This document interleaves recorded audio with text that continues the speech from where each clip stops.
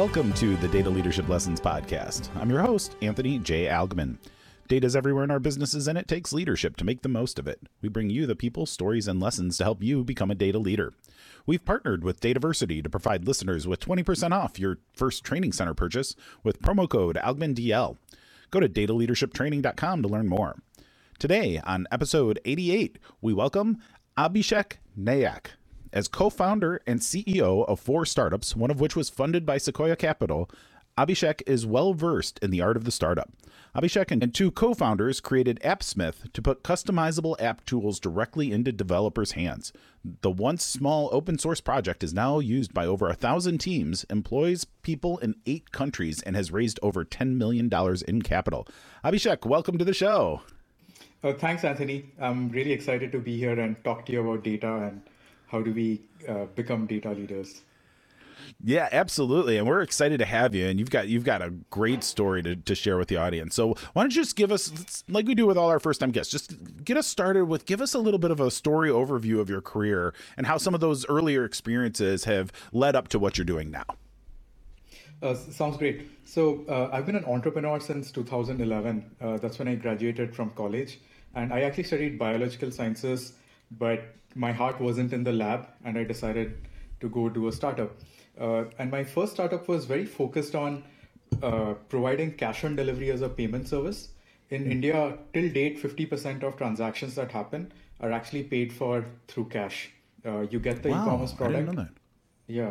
So it's something that surprises people, but India is a country where still a lot of people aren't trusting of internet companies. So they wanted to pay by cash. So that's the company that I started right out of college. And this was sort of mostly an offline business, but we had important elements like APIs so that we could provide a real-time status, an application so that our people who were collecting cash, they could update status, all of that. The most important thing in payments is to ensure that data is immutable. It's exactly what you say it is, and it's reflected all the time, everywhere. So getting the reliability right was, I remember, an important challenge for us, especially when you're working on mobile networks. So that was an interesting challenge. So with that startup, we ran that for 2.5 years. We exited that startup by selling it to a larger player who then scaled it. And after that, I spent about a year working at the startup that had acquired us. And there I was heading product. This startup was again in the business of payments, and they were creating a mobile device that could accept payments anywhere, to be used by restaurants, to be used at petrol stations, gas stations, or retailers, etc. So there I headed product, and that was the first time where I actually started dealing with data from hardware. Because every device was a sort of like an IoT device, and that again had data.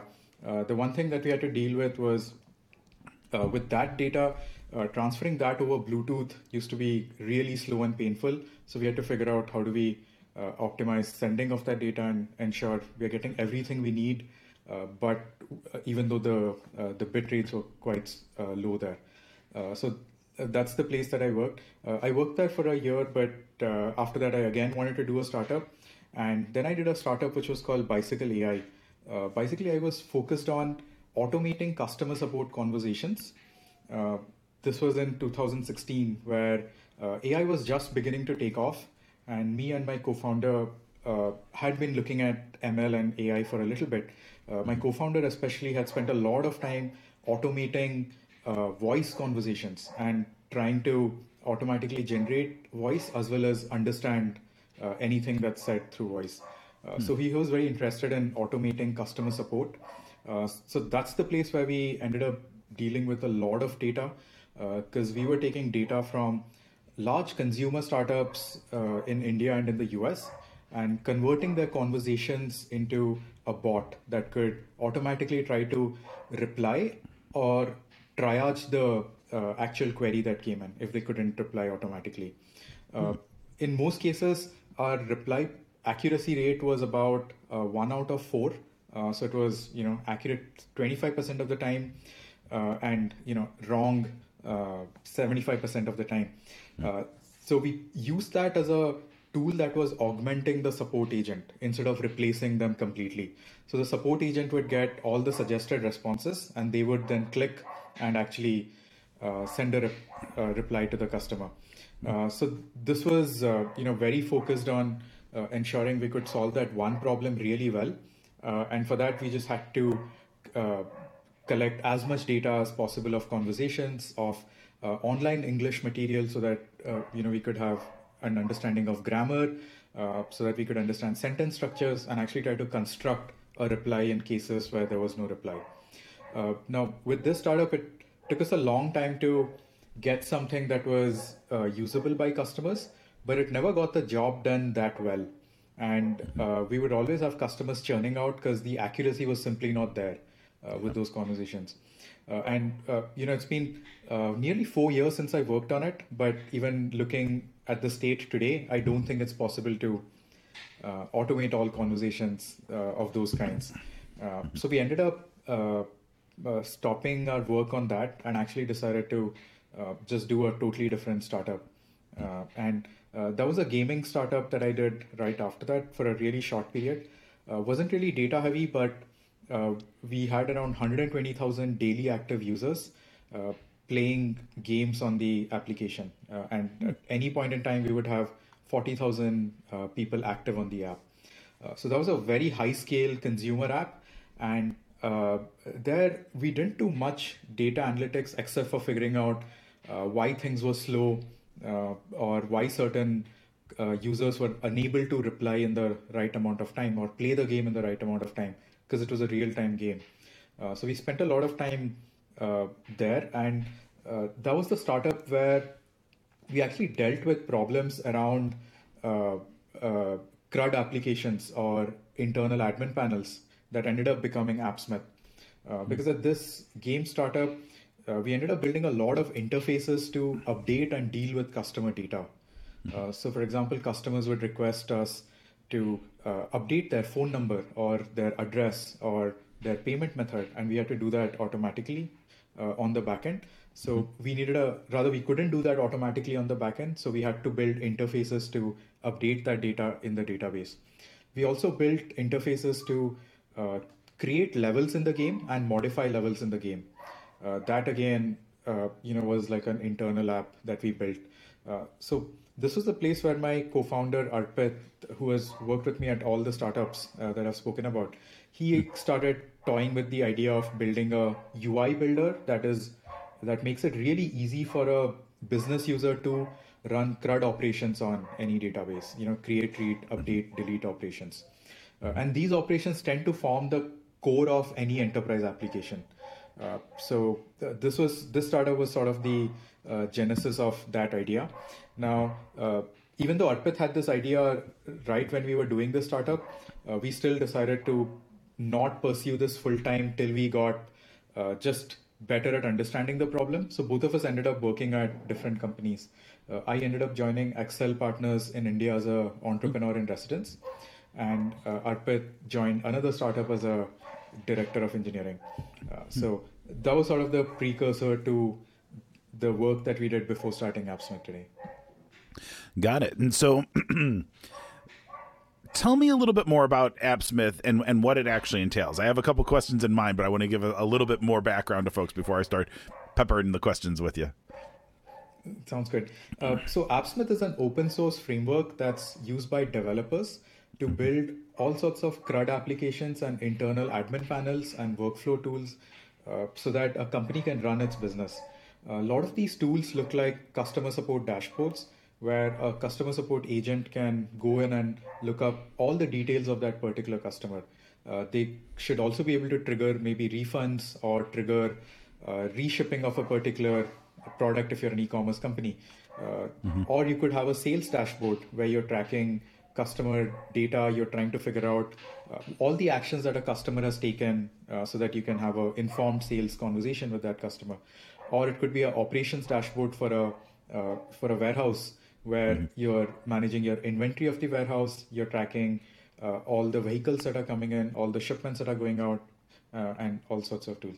So AppSmith is a very flexible tool, but the common thing with everything that is built is it always talks to a database or an API, and there's always a human who's running some sort of data operations.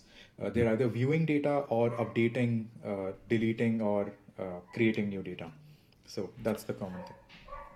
Interesting. So help me really understand this. So it sounds to me a bit like a kind of WYSIWYG editor for kind of web pages or what have you, but it sounds like it has a much more sophisticated data component underneath it to facilitate the actual model or the like you said, the CRUD operations for interacting with that database more so than just focusing on the interface. Is that correct, or am I missing something? That's right. The most important thing in an application like this is the source of data.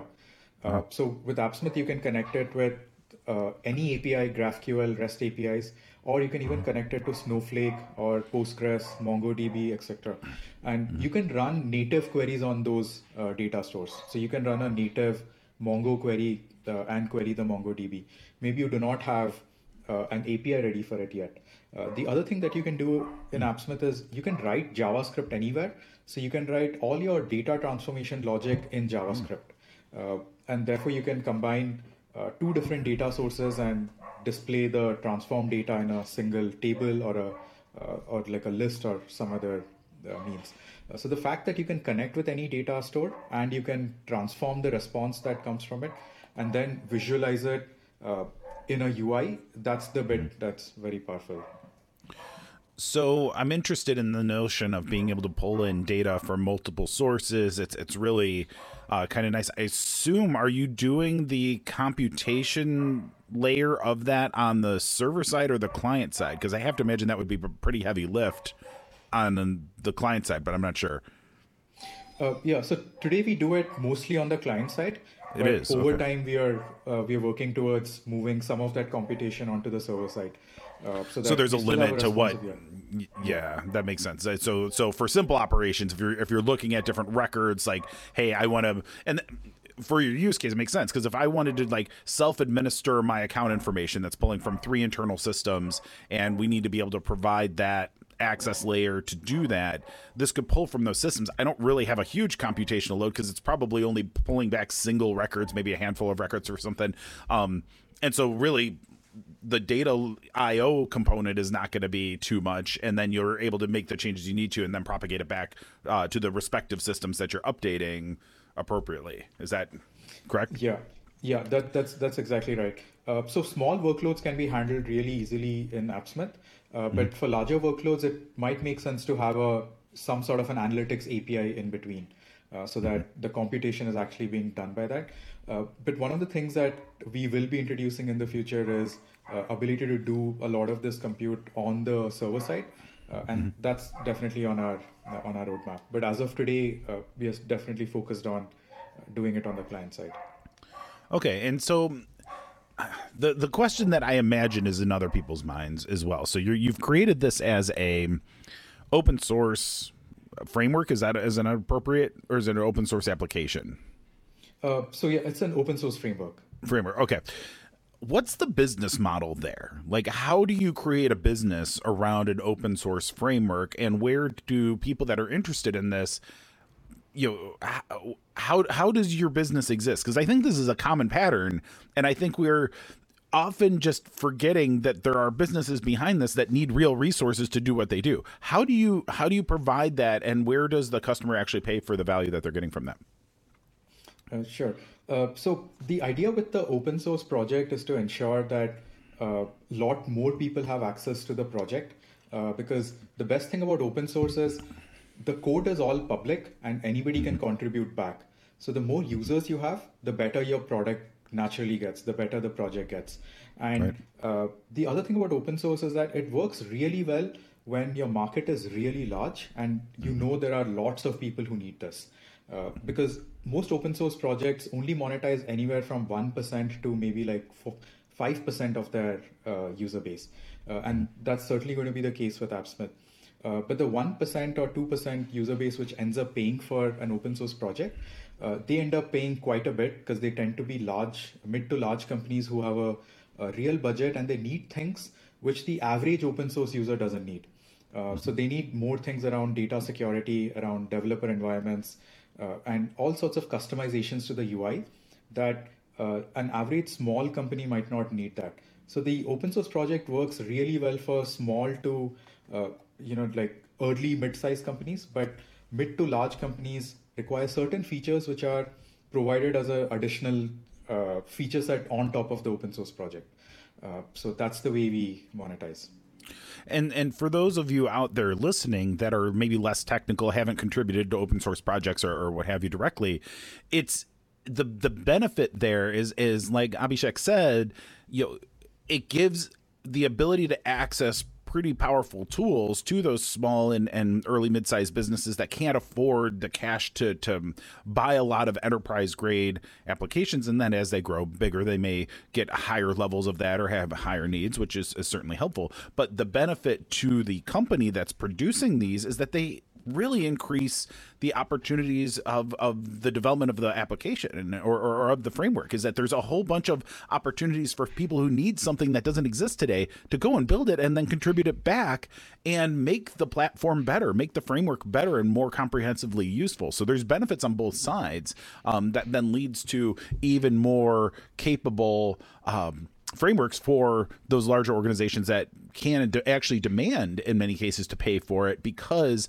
they need that security or that comfort that comes with those service level agreements, and that they have somebody to call or what have you, because they're probably, when you're working in large organizations, you may not have the internal staff always to be experts in every tool that you have. You may have a lot of tools floating about, and you need to be able to call that vendor as an expert in that to say, hey, we are trying to do this thing, or this isn't working the right way. How do we do that? That may be an opportunity again for the open source community to contribute functionality back. And that's the kind of thing that creates these ecosystems that grow very well. Abhishek, do you have anything to add to that, or did I oversimplify those dynamics? No, I think you've gotten it exactly right.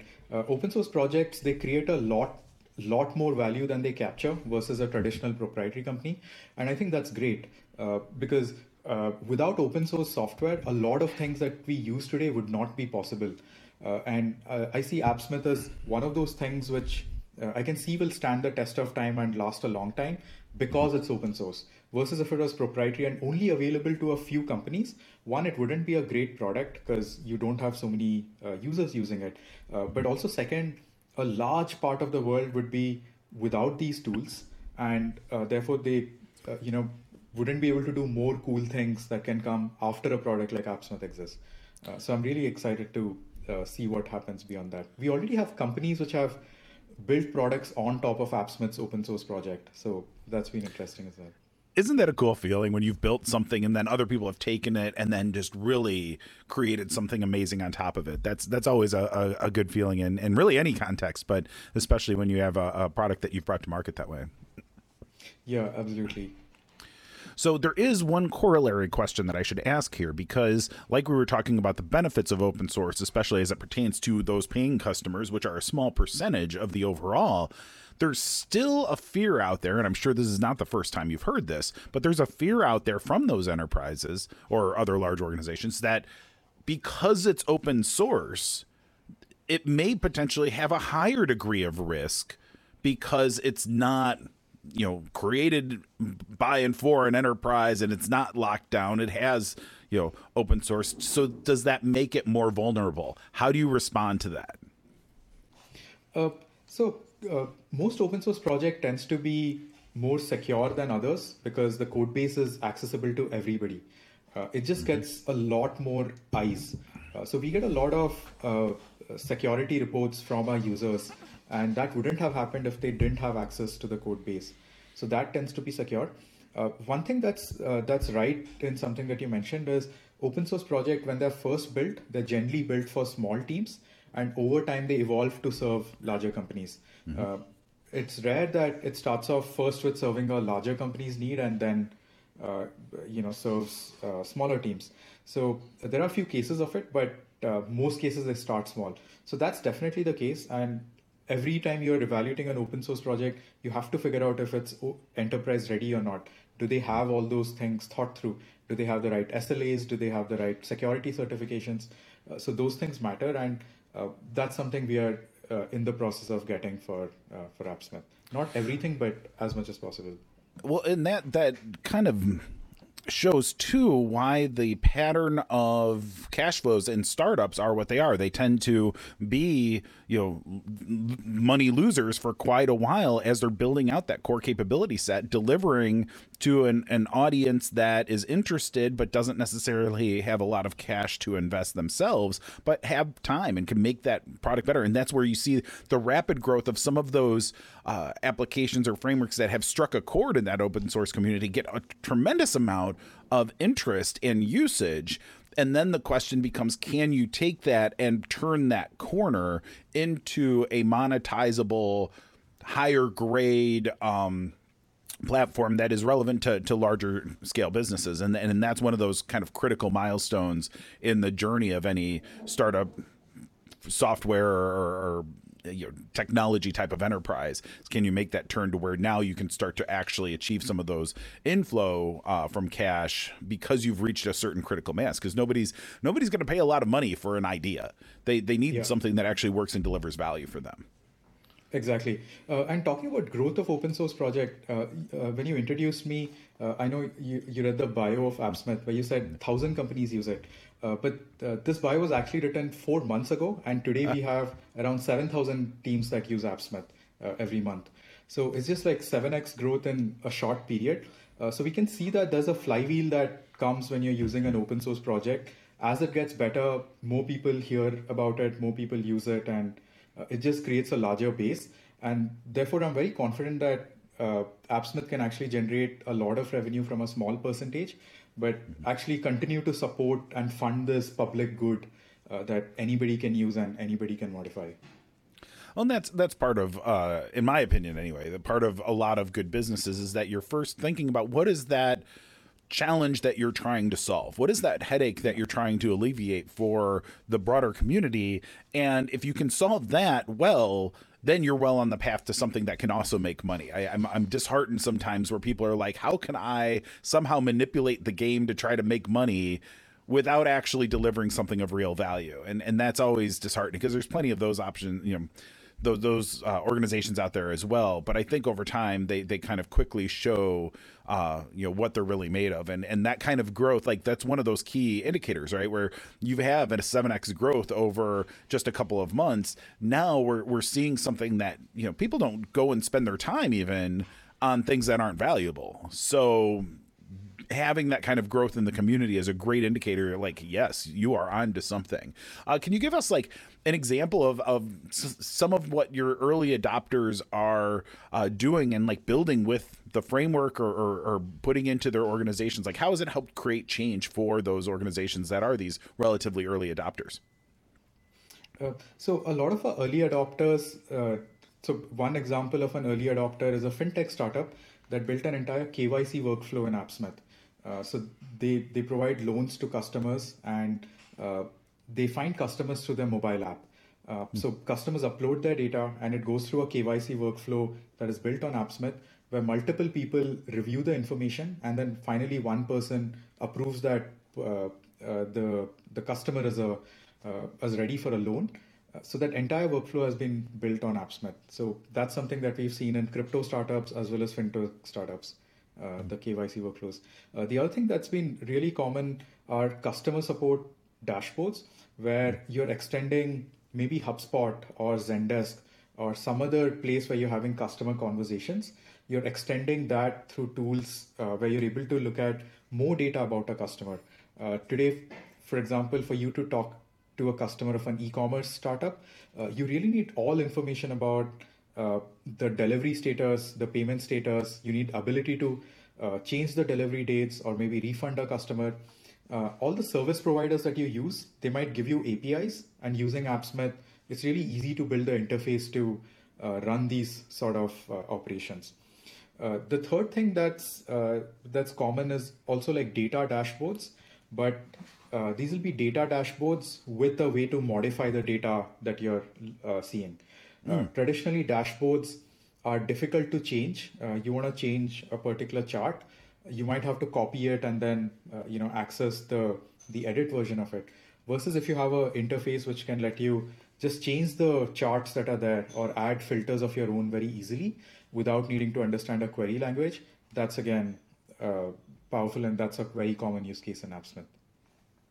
That's really interesting. I can think of a few different examples in my own day job where this would be useful because, like your point, I love APIs. I think they're great, but there's so many that you need another layer now to kind of help manage some of those flows in an even more consistent way, because you may be using so many of these different APIs, and the challenge in these larger organizations tends to be around access and authentication, and also how are we maintaining the right governance controls of things, and some of the challenges around data use and privacy and all of those things. It's just having a place where we can kind of control some of these things in a coherent manner across a bunch of different sources and have bi-directional data flows happening with that. Not just, hey, I'm populating a dashboard and we're going to read from that, but now all of a sudden we can use that, change information, have that two-way communications with underlying data sources. Obviously, it brings up other potential challenges with things like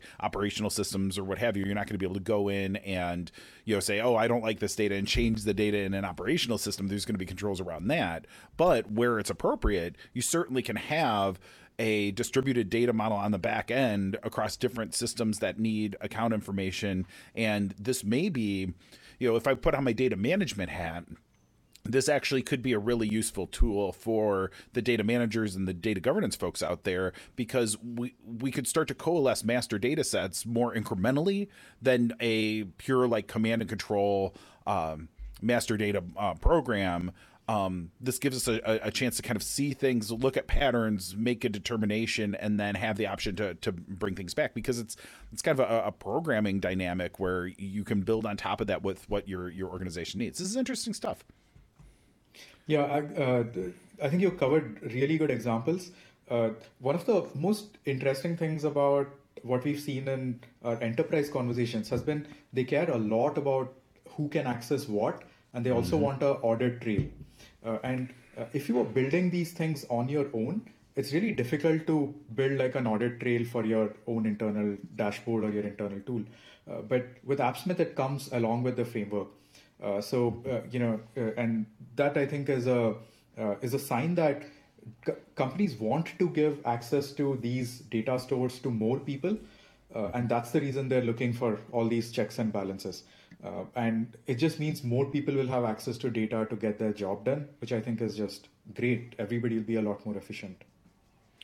Yeah, and it gives some flexibility for different folks of different groups of people to use tooling that they are familiar with, and interfaces that are custom designed for them, while still sharing a common data layer underneath. I also think there may be application for event-driven processing dynamics or orchestration in like larger scale data pipelines with some of the server-side stuff that you're working on.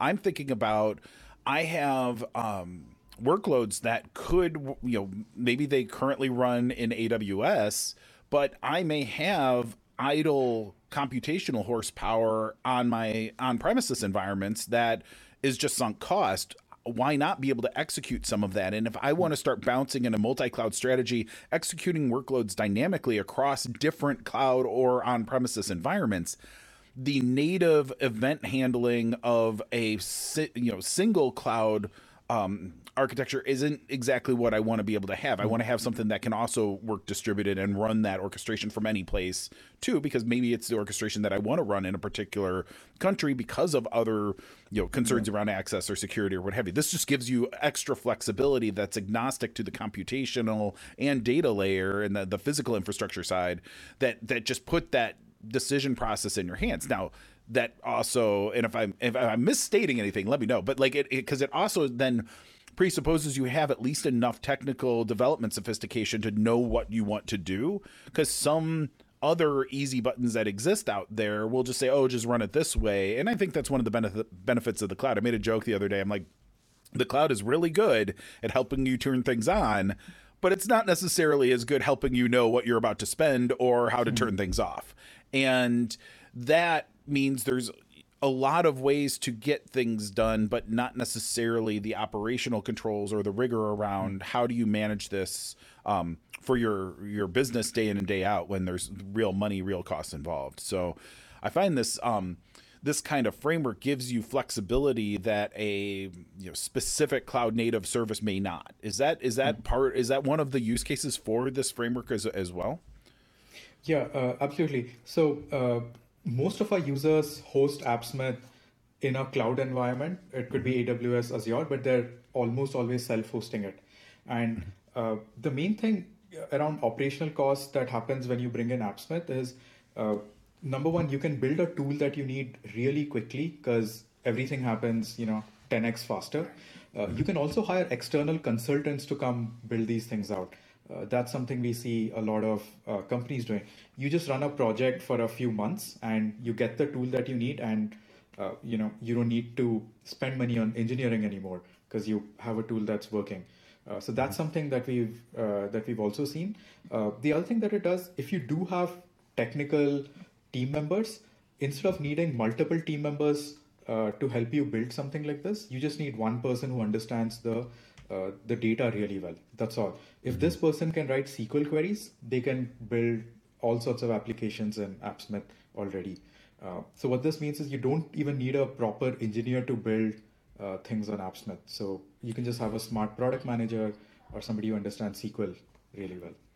Well, and especially for those small and mid-sized businesses, like they aren't going to have the deep specialists a lot of the time. They're going to have generalist technology people that may know SQL, may know Python, maybe dabble in Java or something like that. But you're providing a wrapper around that and these kinds of graphical tools to help them get to interfaces and just get the job done in a way that for 90% of the workloads out there, they don't have to be perfectly optimized to the bit level to maintain costs. They just need to get things done relatively quickly. So that's where like frameworks have a small but non-zero amount of overhead or amount of inefficiencies built into them. But the benefit is that it allows for much more rapid development.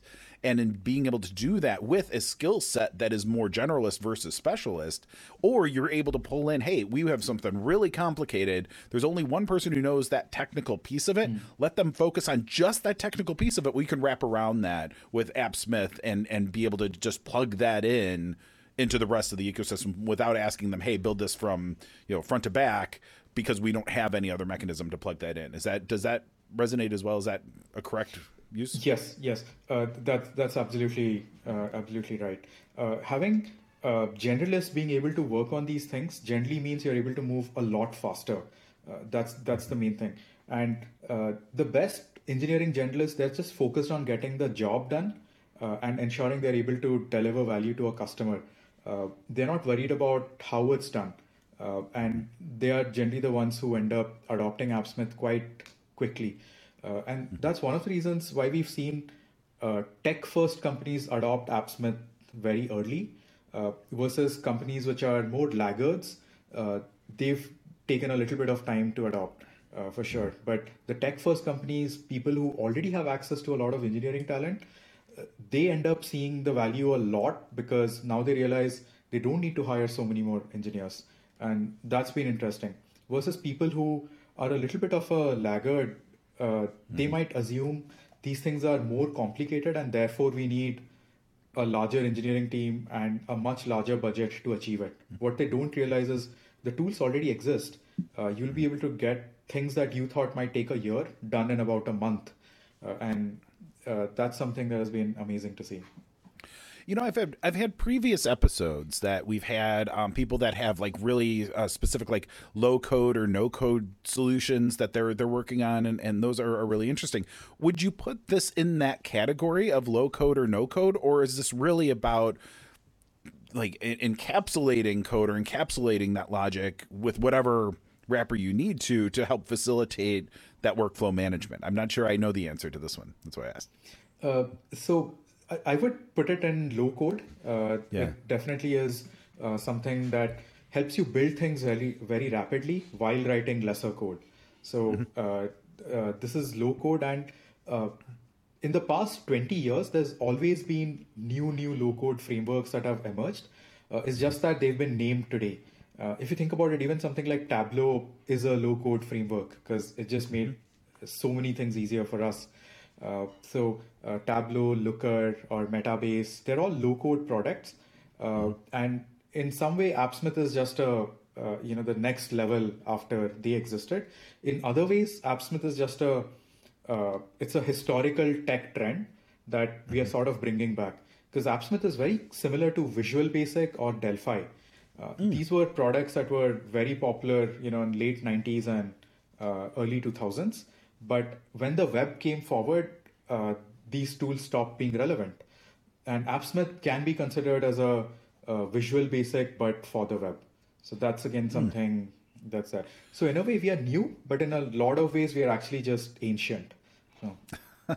Well, you've struck a chord with me because I particularly appreciate the role that Visual Basic played. I very early in my career, I learned to code in the workplace. I'd had computer science classes and stuff in school, but I learned to code in the workplace using Visual Basic scripts in Excel, which led to more proper Visual Basic and then bigger applications and all that. So that resonates with me, and it the parallel is clearly there, where you're about that integration across this entire stack and about making things easier to connect. You're not about trying to come up with necessarily the most perfect and elegant solution. You have a pragmatic aspect to it and an ease of use aspect to it that you're trying to apply now in the world of web development and web programming. That is certainly a useful construct. That is certainly a useful mission to have, I would think, because it's still it's still difficult to bounce between things without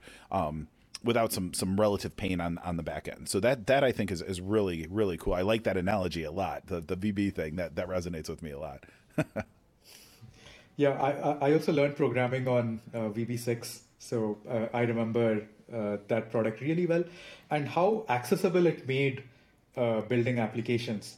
I think before you actually start building something, you feel it's just going to take you a lot longer and it's a lot tougher. But when you get into it, you realize, okay, this can be figured out. You follow the tutorials first, and then you keep moving upwards, and one day you can actually build everything that you need. Oh, you're bringing me back now. I remember having conversations with people who would tell me, they're like, oh, I'm not very technical or whatever. But then I would see stuff that they built in Excel using VB scripts or even Access databases or whatever. And they would not necessarily be brilliant from like an engineering perspective, but they would get an amazing amount of stuff done. And I'm like, you are very technical. You just don't realize you have a limited tool set to work with. If you expand that, your power will exponentially increase. But it's such a great avenue, and I think this is the role that AppSmith is also playing. Is it's an onboarding to becoming more technical and becoming more savvy, especially with many organizations. Like, we don't have the budgets for bringing in super deep technical benches. We just got to scrape together what we can in those early days and find ways where getting multiple people or more people involved in that solution making is really, really valuable. So I really appreciate, thinking about this that way, because that's a huge value add. No wonder you're getting such growth in uptake with this. And hopefully by being on shows like this, it helps you reach even more folks that are like, wow, I could really use this. Then let me go experiment. Hey, this isn't as bad as I thought. And they're off to the races. And so that's really fantastic. It's great to see, you having that kind of impact with this framework that you're building. Yeah, I think both of us seem to have had a similar background where we started with simplistic programs, and over time we moved to more technical leadership positions where we might not be coding, but we understand code, and that's why it helps us do our job really well. And yeah, you're absolutely right. More people, if they tried products like this, they would realize it's not that hard. It does take a little bit of time at the start, but there's enough help out there that's going to get you started very quickly with AppSmith or really any other similar low-code product out there. It's great advice. Don't be intimidated, even though we get it. Like, it's intimidating to try something new or to learn about a new framework or new application that you haven't seen before. But if you do and just dabble into it, explore a little bit, you might be surprised at how accessible these can really be and how much power you unlock by really getting involved with them. So I think we're going to need to leave it at that because we're just about out of time. Before we go, what's the best way for folks out there to find you? You can find me on LinkedIn or you can find me on Twitter. My email is abhishek@appsmith.com. So you can also write to me there. Perfect. Abhishek, thank you so much for being on the show today. This is really interesting stuff. Thank you so much, Anthony. It was lovely chatting with you. And thank you all for joining us today. As always, you'll find more information, all the links in the show notes. Go to dataleadershiplessons.com to subscribe and check out past episodes and accelerate your journey with training at dataleadershiptraining.com. Stay safe during these unusual times and go make an impact.